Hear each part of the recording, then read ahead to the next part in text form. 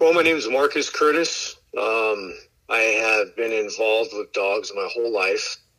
Have been breeding dogs since 1995, 96. Interesting story was I lived in a pretty rough area. Our home was robbed. It took a day for law enforcement to come out, and their recommendation was to get a good guard dog. So I got into looking into different breeds and started out with Rottweilers, who even to this day I still love them. So I had them, bred them, fell in love with that breed at first. And then as I progressed in wisdom and experience, I found a different breed, which was the Neapolitan Mastiff. So I had phased out of Rottweilers and got into the Neapolitan Mastiffs. And over the next 21 years, became a fanatic about them. And I've been breeding, showing, handling that breed for that long. And then doing history, a lot of research on that breed. I found out about the ancient guard dog, the Molossus, which was before the Neapolitan Mastiff, before the rise of Rome. And when I realized what those dogs were used for, what they look like, their size, the capability, I just became obsessed with bringing that ancient dog back. And that brings me to where I am to this day. So right now, we started dabbling with this, I want to say about 8 years ago. My wife and I had long discussions about bringing this ancient dog back. So we decided to go full bore and use the dogs that had those original bloodlines still in them and go ahead and work on that. So over that period of time up until now, we carefully selected our own bloodline, the Old World bloodline, with Neapolitan Mastiffs, which are direct descendants of the Molossus. And then we hand-selected very specific Old English Mastiff blood from all over the world. We literally went to Poland, Germany, throughout the world, even in America, to get some of the best bloodlines where the dogs had that type, construction, health, and the guardian temperaments, and we incorporated those into this program. So we basically worked on that, worked on bringing back the breed. We started doing DNA and health testing on them, just doing the normal thing that most breeders would do, just hand selecting the best of each of those litters, and then had a lot of different breeders join in with what we're doing. Worked on getting the breed recognized by the USBR, ADF, DBR, UBBR, ARBA, and we're working on, the goals are to get it recognized by the AKC. I have been in touch with the AKC. They are aware that the Molossus existed. They've been very helpful at letting us know what we need to do to get that to happen. And so the goals ultimately are to have this breed completely back and consistent and eventually recognized by the AKC. So far, I've been really pleased with what we have. Shocked at the level of excitement that spread all over the place. That wasn't really the original goal, but it kind of just took off like wildfire. So, but that is the goal. AKC, more consistent with the breed, always improving, and trying to push their lifespan to be a 10 to 12 years average. Mm-hmm. It's a great question. I'll try to answer it to the best of my ability. Some of the breeders that have had a big hand in what we're doing, they asked that we do not share their or promote their kennel because of some of the backlash. Mm-hmm. So I have to be careful with that. But okay, so the original Molossus was a huge, large-framed dog, bigger than what we have today. In order to do that, and you're tapping into the original bloodlines, which are both the Neapolitan and the Mastiff, we have to have dogs that have the large frame. We have to have black color or black or brindle. That was the original colors. They did have a lot of loose skin around the neck for protection and on the head, but not so much on the body. These dogs were used for close quarter guarding, so they had to be extremely powerful, able to defend against multiple people or other animals, large animals, etc. They had to be able to protect people, property, and other animals, so these dogs couldn't be fighting dogs or animal aggressive, more of a guardian temperament. So when we went out and got the right Old English Mastiffs, they had to have most of those traits. Anybody that's familiar with Old English Mastiffs, they no longer are referred to that. They're actually referred to as the Mastiff. Although they're a pure breed, they have incorporated St. Bernard and Great Dane into the bloodlines. And the Mastiff of today is a longer, showier type dog with a longer muzzle, not as large of a structure as they once have, not as much loose skin, and it's more directed by show. And they also are very passive in their temperament.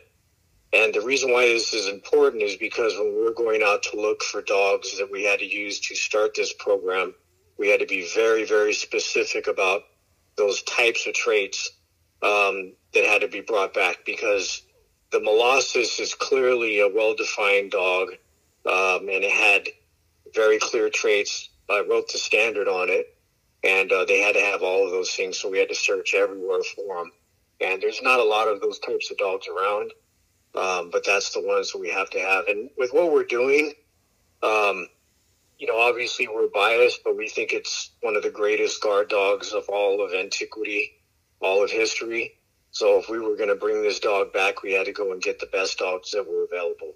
And we had to do, no matter what we had to do, no matter what we had to say, no matter how much money we had to spend, that was what we had to do. Mm-hmm. Can you talk about the qualities of the Neapolitan that are important with this new breed? Yes. So the Neapolitan Mastiff, I'm obviously much more familiar with. And actually, the Neapolitan Mastiffs, my old world bloodline, we actually had been selectively breeding these dogs to have Molossus type traits.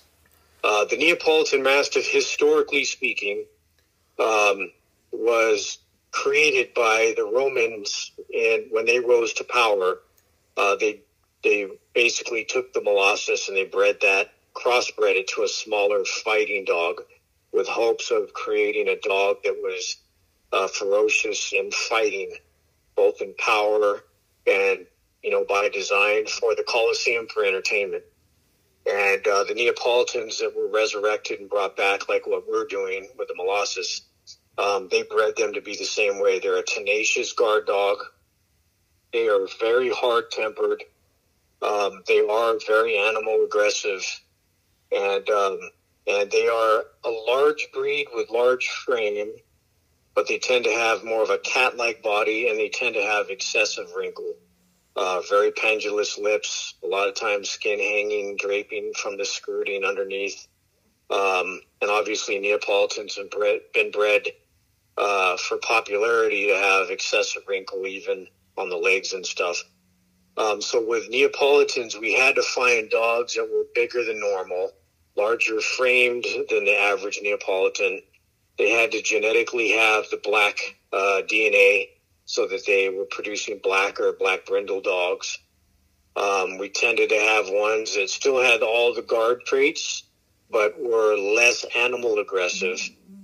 And then, of course, we have to do a lot of screening for these dogs, because the Neapolitans, unfortunately, have a shortened lifespan, which is an average of 6 years, and they do have health issues. So that's something that is going to be a challenge for us for probably many years. We just have to continually work on it. We'll have a lot of success, but we're going to have some setbacks. And with anything you do, it's part of what, the pros and cons to any program. Mm-hmm. Do you continue to breed pure Neapolitans? I do. So with this particular program, um, and reading tons of books and talking to many, many breeders that were successful, historically speaking, most, what would you call them? New breeds or designed breeds, like the Bull Mastiff, for instance, or the American Bully.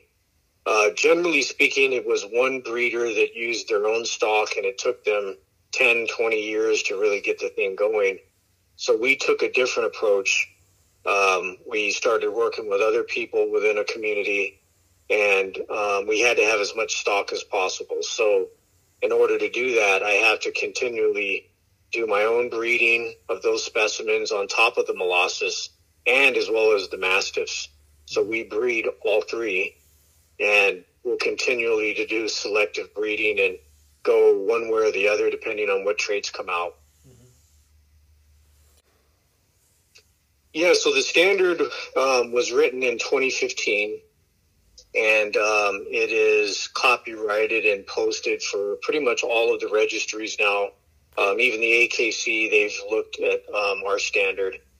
The dogs are pretty darn close to where we want it to be, but with anything, when you're bringing back a dog, or I have to refer to creating a dog, because I don't know, and I could be wrong on this, but I don't know that anybody's brought back a dog that once existed. Usually they're creating some new breed. So with this, it's clear what the dog looked like. There's statues, there's paintings, there's descriptions of the dogs. So what we're doing is just continually focusing on consistency. So if we have some dogs that lack the temperament, lack the health, or too big or too small, just working on improving those things. Would I change the standard? No, because those dogs that existed, that's what they were, and I don't want to deviate from. I definitely don't want to change because of popularity and money. Not to take anything away from other breeders or programs. That would be foolish of me to do that, or to criticize anybody or what they're doing. But I do know that in a lot of dog breeds, they will change. Like maybe the Merle color is popular, so they change the standard because of financial reasons. I didn't bring that. Me and my wife did not work on bringing this dog back for money. It was a passion to bring that dog back. We're very fortunate. We're entrepreneurs. We have successful businesses, so money really isn't the issue. So I don't see the standard ever changing. The only thing I can see is just always working on improving these dogs on health and their function, because sometimes the dogs will be overly aggressive or too passive, or do not have the thick, large bone structure that they should have. So those are really the things we'll be focusing on, is just improving and being more consistent, and eventually getting to the point where we don't have any Old English Mastiff or Neapolitan Mastiff stock. We'll be basically working with all American Molossus stock. And the other thing I would like to eliminate at some point is the recessive colors. By standard, the dog should be black brindle or brindle. We still do have recessive blue brindle genes and fawn genes that come out. So eventually I'd like to get to where we don't have those anymore. So that's really it. That's what we're going to be focused on. I mean, it seems simple, but it's not. Right. Well, the standard, the way it is that males can be close to 200 pounds or bigger, provided that they have the right construction and proportion. And then females can be anywhere from 165 and greater as far as the size. Males in their height, they're going to be anywhere from 30 to 36 inches at the withers or bigger. Females are 28 to 30 inches at the withers or greater. They have a large frame, and like I mentioned, as far as the structure is very important. That's really what separates them from other dogs. A lot of people would almost think that they were fat or not as muscular as maybe, say, like a terrier, for instance, or a greyhound. But these dogs clearly, by the statues and the terracotta pieces that were made, they were built like bears. They're very thick, very powerful. And that's really the one thing that separates them from all other breeds is the girth and size of these dogs. So hopefully that kind of answers it. In fact, if these dogs are shown, if they lack the thick body, they can be penalized or even disqualified. Mm-hmm. We do. So obviously, like I mentioned earlier, we have to have a lot of stock. Mm-hmm. So we have multiple Neapolitan Mastiff breeders that have committed to allowing us to use certain bloodlines, knowing what we're trying to do. We also have Old English Mastiff breeders that have volunteered to let us use their bloodlines as we need, because they're pretty darn excited about what we're doing, and they love how the dogs have turned out and the historical significance of what we're doing. So they volunteered to help. And then, of course, Molossus breeders themselves, there are several of them. Ancient Guardian Molossus, we've mentored, and they've come a long way. Grizzly Molossus. Actually, right now there's, I want to say 10 different breeders who have joined with what we're doing. In fact, we have an American Molossus Kennel Club now. Okay. That's we're working together for this breed. Cool. Well, I did write the book Dog Breeding Secrets. It's a book I wrote that I wanted to give back in all these years of breeding and working with different breeders and learning. I wanted to be able to share some of this stuff for people that wanted to get into breeding or were curious about it. Philosophy, it's really tough. The reason why I say that is because every single person that finds themselves dog breeding, they have a different background. They have a different reason for what they're doing. And I'm just never one that likes to criticize anybody for what they're doing. I would say myself, my wife and I are just very, very passionate about that ancient dog. I mean, to read and learn about a dog that was around for thousands of years, that predates Greece and Rome, that protected villages. And I mean, we're not talking about, like show dogs that prance around in the ring and you get ribbons, and there's nothing wrong with that. But I'm talking about, this is like life or death. If somebody came into a village back then, they could take the women and children, they could kill off, they could take the cattle, they could just pillage and take anything they wanted. And it was a very dark time. And if these dogs were capable of protecting in those times, we don't have to look around too far to see how things have changed in modern times. But I thought that how amazing would it be to have something so ancient brought back that we could see, we could enjoy, and could still guard in those aspects. So for us, the philosophy is just the passion of bringing back that dog and sparing no time, no effort, no expense to do it and bring those dogs back correctly as they were. And no matter what detractors or what people out there that want to tear down what a person does, we don't care. We're focused and we're going to get it done.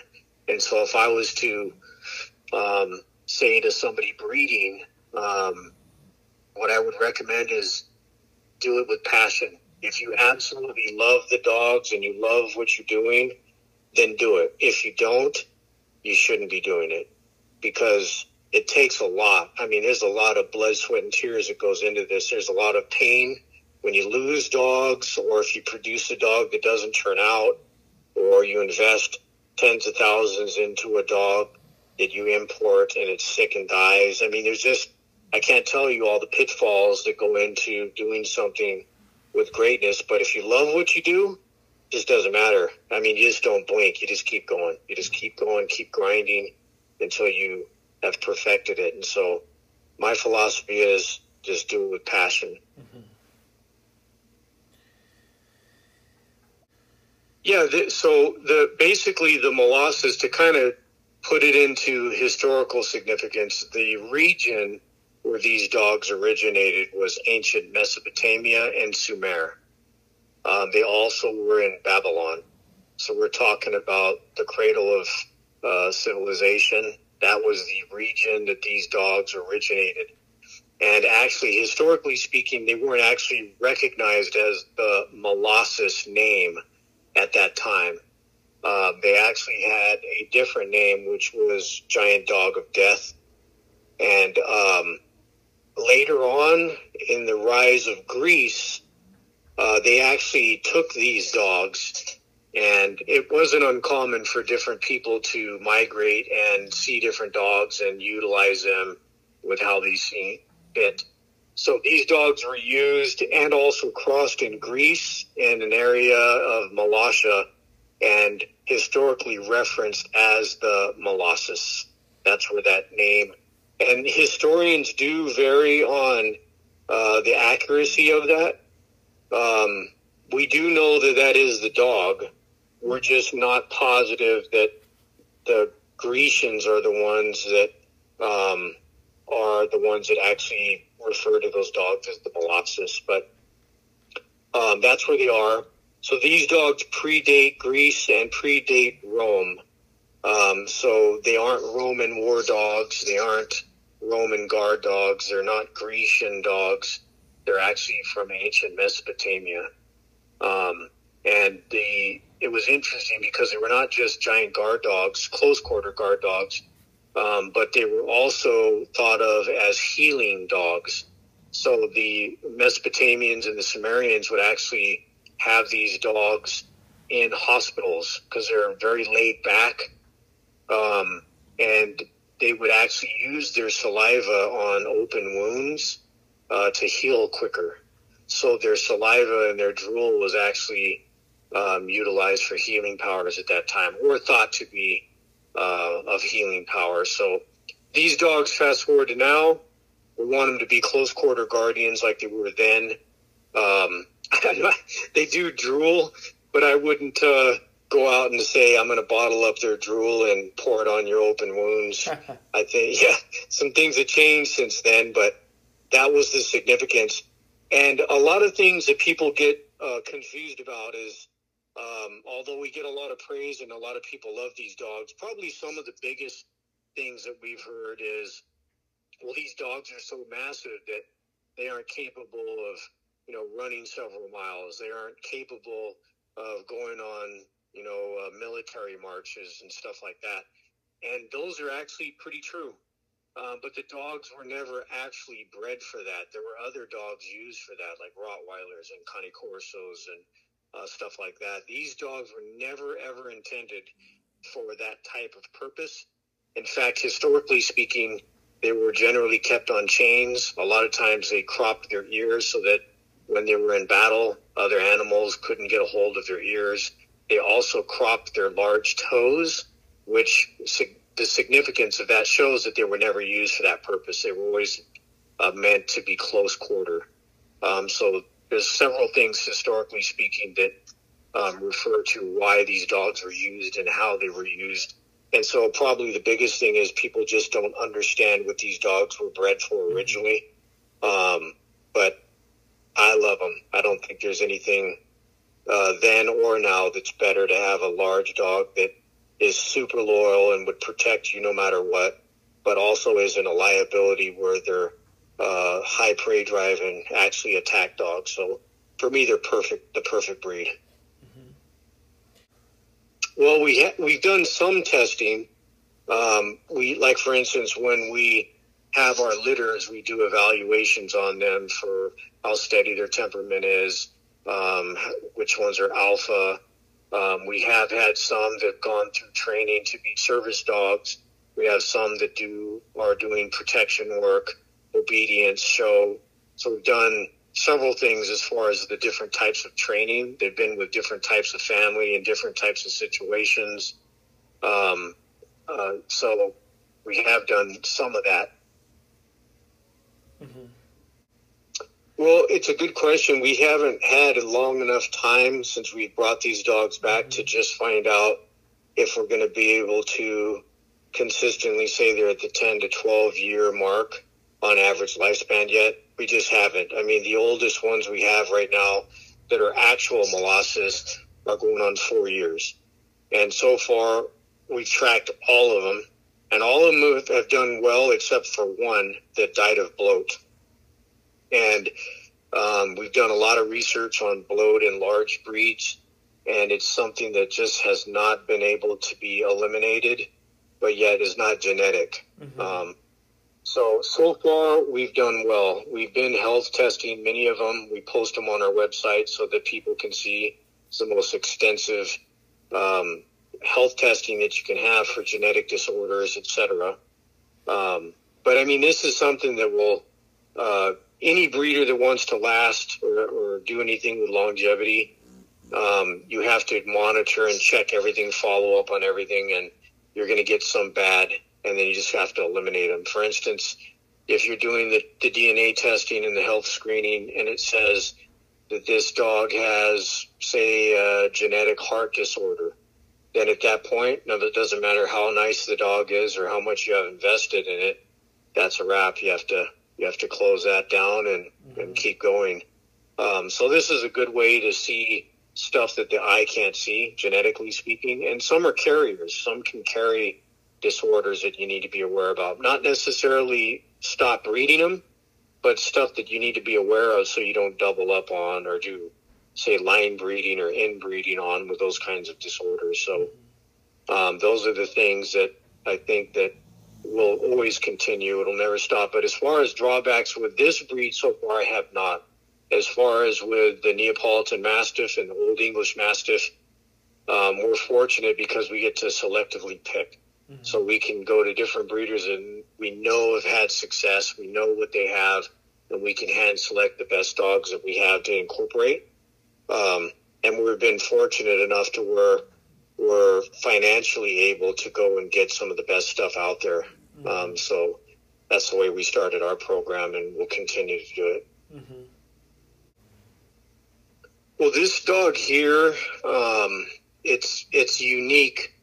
Now, they love the outdoors. So I know that there's, you got toy breeds, you have sporting breeds, protection, working dogs. This particular type of dog loves the outdoors. Now, they don't require that you work them, so to speak, but they like to be outdoors. Mm-hmm. So in any kind of setting, no matter where they are, they always should be and have access to the outdoors because they love it. They do love cold weather. They can live in heat. I live in the desert. But when it gets to, say, 100 degrees plus, yeah, they do not like it. So you absolutely have to have them in a situation where they either are indoors with AC during those times, or if they're outside, they have plenty of fresh water, they have shade, they have misters, they have things that can keep them cool. So that's something significant with this particular breed. Now, although they're huge and they are guard dogs, they do not require a lot of exercise. So these dogs here actually can be indoors if you want. We actually have some clients that have apartments and have them, and they actually are doing just well. They absolutely love and adore their owners. We're doing a photo shoot with Sasquatch, and it's like I can't get anywhere. Every time I get away from him, he comes and wants to lay down right by my feet. He always wants to be right by me. So they're a dog that, again, close quarter guard dogs. They like to be around their human owners or family members. And they can adapt. They can be in small homes, big homes, outdoors. If you have a lot of property, like multiple acres, they're not the type of dog that's going to go running around and roaming off. They're just innate in their character. They always want to be around their owners. Mm-hmm. So generally, they'll be right around the house. Okay, so these dogs, by the way they were defined in the standard and originally, are protectors of property, land, people, and other animals. So in the perfect story with consistency, these dogs should be able to love and protect their family, kids, other animals. That would include cats and dogs, goats, sheep, etc. And that's how they are. Consistently, so far, they've been pretty good. The only issues I've seen with the Molossus and all of the different ones we've had so far is when challenged, they have hurt other dogs, but they didn't initiate it. So that's pretty much consistent with how they should be. A guard, or for instance, like a security guard, isn't going to go run up and punch somebody for no reason. They're protecting an entrance to a building, and only if need be, they have to regulate. And that's kind of how these dogs are. We had one unfortunate situation where an unscrupulous person decided to let a Rottweiler run and attack the dog, and the Molossus really didn't engage until the dog actually came up on it, and then it was curtains. Sadly for that dog, because it really wasn't the dog's fault; it was the owner's fault. But yeah, it didn't end well. These dogs are extremely powerful and strong. They do look like they would be lazy and they would be just this mellow dog, but make no mistake about it, they were bred to guard against anything, and they're extremely powerful. So that's really the only thing, and I wouldn't say that's a bad thing. That's just what they were bred to do. Well, it's a great question. So you have to keep in mind with these dogs is they're a close quarter guard dog. So as far as endurance and stamina, they have all of what they need for what they are supposed to do. So for instance, if you were going to say, well, my Rottweiler can, go with me on a 10-mile march, for instance. Well, they're two different dogs, different functions, different purposes. So if you're comparing them that way, it wouldn't be fair to either dog, because the Molossus wasn't bred for that. They were bred to be originally I'm not saying they should be on the chains now. I'm just saying historically back thousands of years ago, they kept them on chains and they kept them close. So these dogs are fully capable of doing whatever they have to do. So case in point, two intruders come to the house. The dog comes out, tails up, it's barking, it has a nasty, deep bark. And if the person sees this huge 200-pound dog and still thinks, you know what, we're going to take our chances and try to get on the property, the moment they step on the property, it's bad news. And the reason why I say that is because no matter what a human thinks, humans are the weakest animals there are. So if you think that you can fight, say, a 35-pound pit bull or a 85-pound Rottweiler, you absolutely have no prayer against a 200-pound dog. They are absolutely the strongest dog alive, and they're one of the largest frame dogs there is. And so if you try to go on there, they're going to do their job. One, you're not going to go on the property. Two, if you do, you won't outrun them because they're extremely powerful and quick. And they don't need a whole lot of endurance to ward you off or take a man down. They could literally take you down and kill you. It wouldn't take but 5 minutes. So they have all the endurance, all the power that they need. And, these dogs, if they ever get into it, like if you have two males or something like that, it does happen. They have unbelievable stamina when engaged. So the dog is perfect for what they were bred for. They're not perfect for other functions. They aren't like Labrador retrievers. They don't go retrieve nets. They aren't, greyhounds. They're not going to run super fast and run laps for you. They're not a swimming dog. They were a close quarter giant guardian that protects, and that's what they do. And they really don't need a lot of bite work training. They don't need those types of things because the dogs, again, weren't bred for attack. They're bred for guarding, and it's innate in their character. I mean, our youngest pups, we have videos of them, even as young as 8 to 10 weeks, when strangers come up, tails up, they're barking, growling. It's just innate in their character. I mean, it's pretty amazing to see them.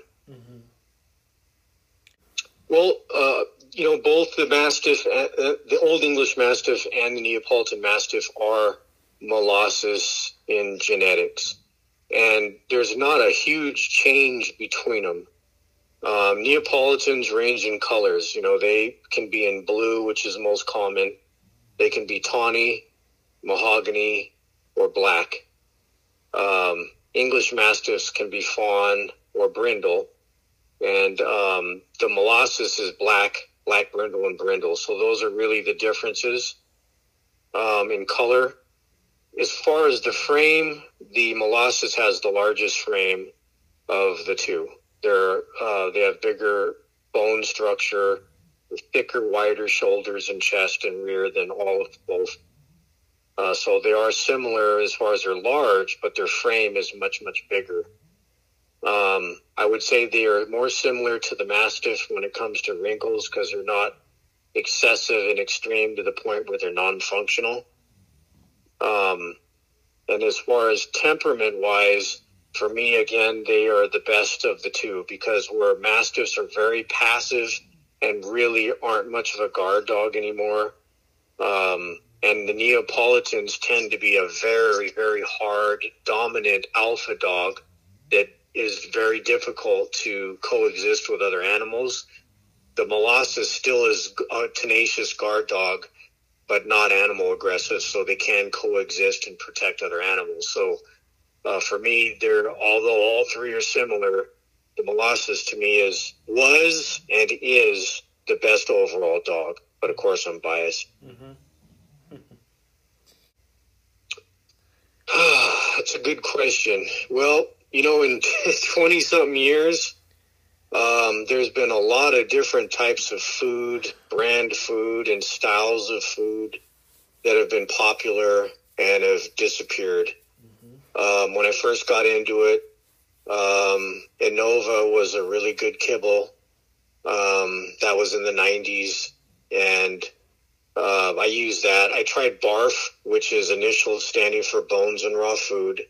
I tried that. I've tried Raw Diet. I've tried all kinds of different kibbles. And what I've learned over the years is that you just have to be aware. And what I mean by that is that every dog is different, their function's different, and what they require is different. So if a dog is generally like a greyhound, for instance, it needs a lot of endurance, needs to stay very lean, then you need to choose diets that do so for that particular dog. If you're a bodybuilder and you're trying to get extremely ripped and lean for a bodybuilding competition, you definitely are eating mainly proteins and vegetables, lots of water, and no fats, no carbs at all. So with these particular breeds, you have to pick a specific diet that's for that dog, for their function. Myself, after all these years, I've decided to go with just a kibble, and there's a lot of science behind it. They break it down into the types of carbohydrates, proteins, fats, vitamins, minerals, and all those things. It's very difficult to get from, say, just a raw diet. And these dogs aren't wolves. They aren't in the wild anymore. They've been domesticated. They've been genetically altered and bred for different things. So I say that you have to be aware of your dog and make sure they're healthy, their coat looks good, they're able to function in the way they do. And for that, there's no exact type of kibble I could recommend for any particular people. But with our dogs, yes, it's just simply kibble. Mm-hmm. Well, I would say that between the two dogs, between Mastiffs and Neos, as far as trainability, I would say they're more similar to the Mastiffs. The Neapolitan can be very stubborn. They're a dominant dog and an alpha dog. So they can be very stubborn and difficult with training. The Molossus is not. They are very, very loyal dogs. They love their owners. I mean, I literally think they would die if you died and they saw it. They would stay there till they died. I mean, they really are that loving and loyal. And because of that, when it comes to training, if you do positive reinforcement training, they're extremely smart. They pick up stuff really, really quick. Now, obviously, I'm at a disadvantage because although I love dogs and I'm a judge and a handler, I can't speak. I mean, there's literally, well, I think there's over 300 recognized breeds these days, and just under 200 breeds recognized by the AKC alone. So I'm sure there's dogs that are smarter when it comes to training, but I'm very proud of the Molossus. They're very smart. They pick up stuff really well. And even as large as they are, they can be gentle. I think they're the better of all three. But Mastiffs are very smart, and they do learn really quick. Mm-hmm. Can you talk about your morning and evening routines with your dogs? What does that look like? Well, with us, it changes because my wife and I were entrepreneurs. We own different businesses, and we're able to be with and around our dogs all the time. So ours is a little different than the average person. So between myself and my wife, we're always around the dogs. That's just dog life. We wake up, you clean the areas where they're at, fresh water and food, you exercise and play with them, spend time with them. And this is day and night. This is the daily routine, or we have puppies here, or we're doing training or something. We're always involved with them. Whereas other people, maybe they have 9 to 5, so they don't see them during that time. But these dogs do require time spent, not necessarily as far as exercise, but as far as affection and interaction, because they're very loyal. They love their owners. So that's something that needs to be done on a daily basis. And obviously our dogs get that every day. And how often do you feed your dogs? Do you do twice a day, once a day, or? We go twice a day. Mm-hmm. They have, adults, they'll eat anywhere from 12 to 18 cups a day. And that's divided into 2 times a day. Mm-hmm. Now, we do that twice a day because with large breeds like St. Bernards, Mastiffs, and Molossus, Great Danes, all of the deep-chested large breed dogs are prone to bloat. And so we feel that if you feed them twice a day, they don't inhale the food as fast. They don't consume as much at one time. And we feel like it limits our percentages of having bloat. But it hasn't eliminated it. Anybody who's forthright and honest about a breeding program will tell you that I don't care what you say, what you do, how much you learn, you're still going to get you're going to have bad luck at some point. Mm-hmm. What does your kennel setup look like for these dogs? Well, our particular one, obviously these are large dogs, so we have a lot of them that we co-own with a lot of people. But the ones that are here, we have our front and backyard that's fenced off that they have access to. And then they also have a exotic zoo kennels that we have. And they literally are that. They're zoo-type kennels that they use in zoo exhibits. And they have roofing and doghouse. And we have a sod area for them. And then it's on concrete. And so it's pretty good. I'm sure there's stuff that is better. And there's stuff that's not as good. But we're pretty happy with what we have. And they're also set up because, like I said, we're in the desert area.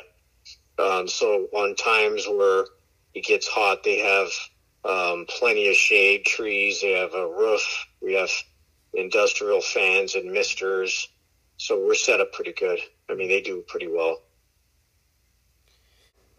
Well, if you're trying to recreate a dog that existed before, like what we're doing, the first thing to do is study that dog. Learn as much as you can about that particular dog, the region where they came from, why they were created, what was their function, how they looked, and be very meticulous, write every detail down. Because the one thing that I think people lose track of with dogs is a lot of people get caught up in how they look, but not as much as what their function was. Because before dog shows, before the AKC, UKC, and all this stuff we have today, they didn't have papers and shows Dogs are literally bred and created for a specific function. So when somebody's getting ready to do this, do as much research as you can on the breed and their function first. Mm-hmm. And then second, make sure you write it all down and spare no expense at trying to give yourself the best shot to bring that back, meaning the best specimens, the best dogs, the best quality, the best health, everything you can to put yourself in the right position to bring that dog back and bring it back right. Be prepared to have a lot of money to invest and time to invest. And again, to the number one thing, passion. Have passion for what you're trying to do, why you're trying to bring that dog back, and then go for it. Mm-hmm. I mean, the journey of 1,000 miles starts with the first step, and you just got to take that first step. Mm-hmm. But that's what I recommend, and I would say that I would encourage anybody in anything they do, whether it's dog breeding or a business or whatever it is. I always encourage somebody to do something that's going to be a positive impact on their life and other people's lives. So just take all that into consideration when you're getting ready to do this, and don't take it lightly. Mm-hmm. Well, I've done it all. So the Molossus now are recognized, and we do show them. But prior to that, I had been an AKC handler for, probably 18 years. And I did focus on Neapolitan Mastiffs when I was handling them. As far as being a judge for the ADF, the DBR, and the USBR, those are all breed clubs. So I have to be familiar with all breeds. Mm-hmm. So anytime I'm out there, I have to understand the function, movement, construction, the appearance and conformation of almost all the breeds that will be there. So being a judge is really tough. And also there can only be one winner. Mm-hmm. So you're hated by everybody else who hasn't won. And so you better be good at understanding that breed, because people will call you out. Mm-hmm. It's good. When you're around other breeds and other people and you handle and you judge, it gives you different perspective when it comes to your own specific breed. You look at things a little bit different. So I always encourage people to learn. The best thing you can learn is that you never know everything. Mm-hmm. So just keep learning. Mm-hmm. Sure. Well, the one thing I definitely want to do is, a lot of people, this is new to them. They never heard of the breed, whether it's new to them or an old breed that they're aware of. Most people aren't aware of either. So the biggest thing for me is I love the history behind the breed. And when you understand that it's the oldest known guard dog of all of antiquity, it's pretty fascinating.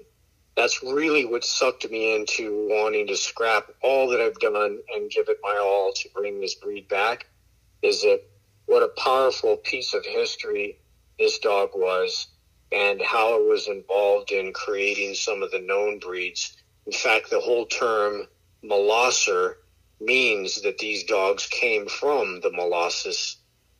So it's just a huge historical thing to have been able to bring this giant guard dog back, and I'm very proud of it. I'm proud of the way they look, the way they are, the way they function, how loyal they are to humans, how loving they are, and how willing to protect they are. And so it's just one of those things that from that period of time to now, there's still a great, great need for this type of dog, and very proud for my wife and I, Yvette, to have worked on bringing this dog back, and it's been a true pleasure. Awesome.